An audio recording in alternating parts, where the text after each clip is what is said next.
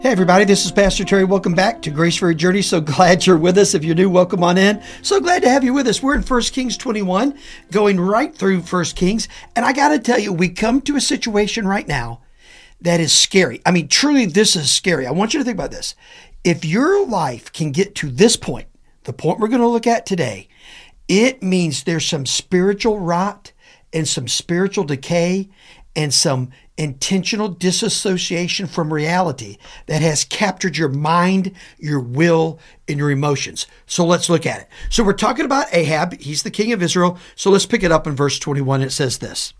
Now, Naboth, the Jezreelite, had a vineyard in Jezreel. Okay, Jezreelite, get it? Sort of how it works, okay? Right? Now, it was beside the palace of Ahab, king of Samaria. So it was right next to Ahab, the king we've been following here in the last 3 or 4 chapters of 1 Kings. It's right next to his palace. All right. Now, after this, Ahab said to Naboth, "Give me your vineyard, that I may have it for a vegetable garden, because it's near my house, and I will give you a better vineyard for it. And if it seems good to you, I will give you also its value in money." And so he's saying, look, I will pay you money and I'll give you something new. Now, this seems like a fair deal, right? So think about it. Ahab has this big land, this big spread. There's this beautiful vineyard. He wants the vegetable garden so he can grow his food. He goes to the guy. He doesn't take it. He doesn't do eminent domain. He doesn't exercise his authority. This is a good thing. He goes and tries to work a deal with the guy. So look what happens. But Naboth said to Ahab, said, "The Lord forbid it that I should give you the inheritance of my fathers." He said, "This was my dad's land. This is a family heirloom. This is family land. This is generational wealth that's been passed on to me. This is more important than money or land." That's what he's saying. And so Ahab went into his house vexed and sullen because of what Naboth the Jezreelite had said to him. For he had said, "I will not give you the inheritance of my fathers." And he lay in his bed, turned away his face, and would not eat. Now, I want you to picture this. This is king of Israel, right? He's just refused a land deal. So what does he do? He goes home, and the Bible says he is vexed and sullen. Now, we've heard those words before to describe Ahab. If you remember last episode, at the very end, Ahab had gone to war, he had won, but he hadn't dealt correctly with Ben-Hadad, right? The king and leader of Syria. He hadn't dealt well with that according to God's law.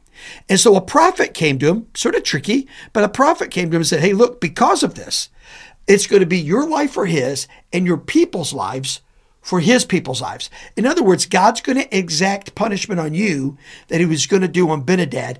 And that the Bible says right there, and interesting, uses the exact same words. Said, so Ahab went away vexed and sullen. What does vex mean? Vex means irritated, disturbed. Sullen means to be resentfully silent. It means to have an attitude, sort of the quiet treatment. Now I want you to get how disconnected he is from reality.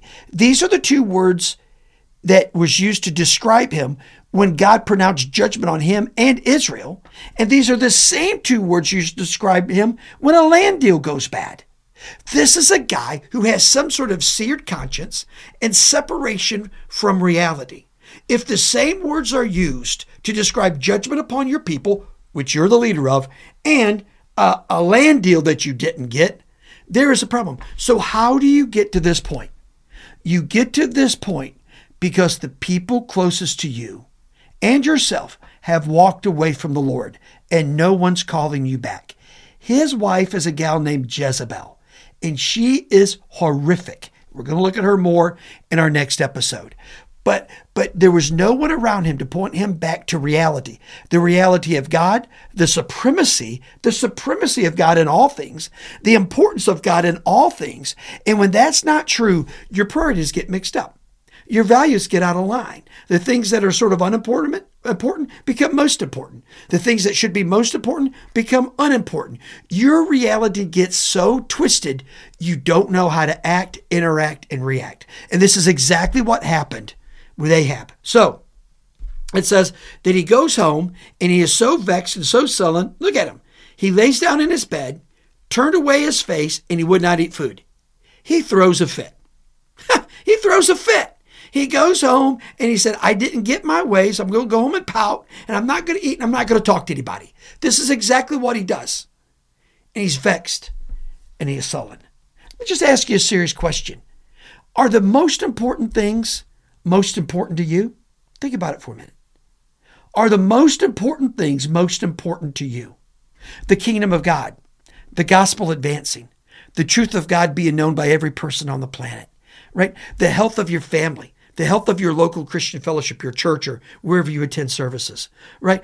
Is that kind of stuff most important? Or is it you lost your fishing rod? or you got to take your gun to a shop, or your car's got a scratch. I mean, are the most important things most important? If not, why not? It could be you're on a slide. Remember, we've talked about 1 Kings. 1 Kings, if it's anything, it's the story of people who slide. And they slide away from the truth of God, the important things of God, and what matters most. If that's you, you could come back today and find grace, unbelievable grace, for every step of your journey. Let me pray for you. Well, Father, we love you so much. Thank you for today. And I pray that we're not on the slide. Lord, I pray that the most important things are most important. And we live that out every day. Now, Lord, bless these your people. We pray in Jesus' name. Amen and amen. Well, God's blessings on you, man. Love you. Thank you for being here. And we'll talk again next time.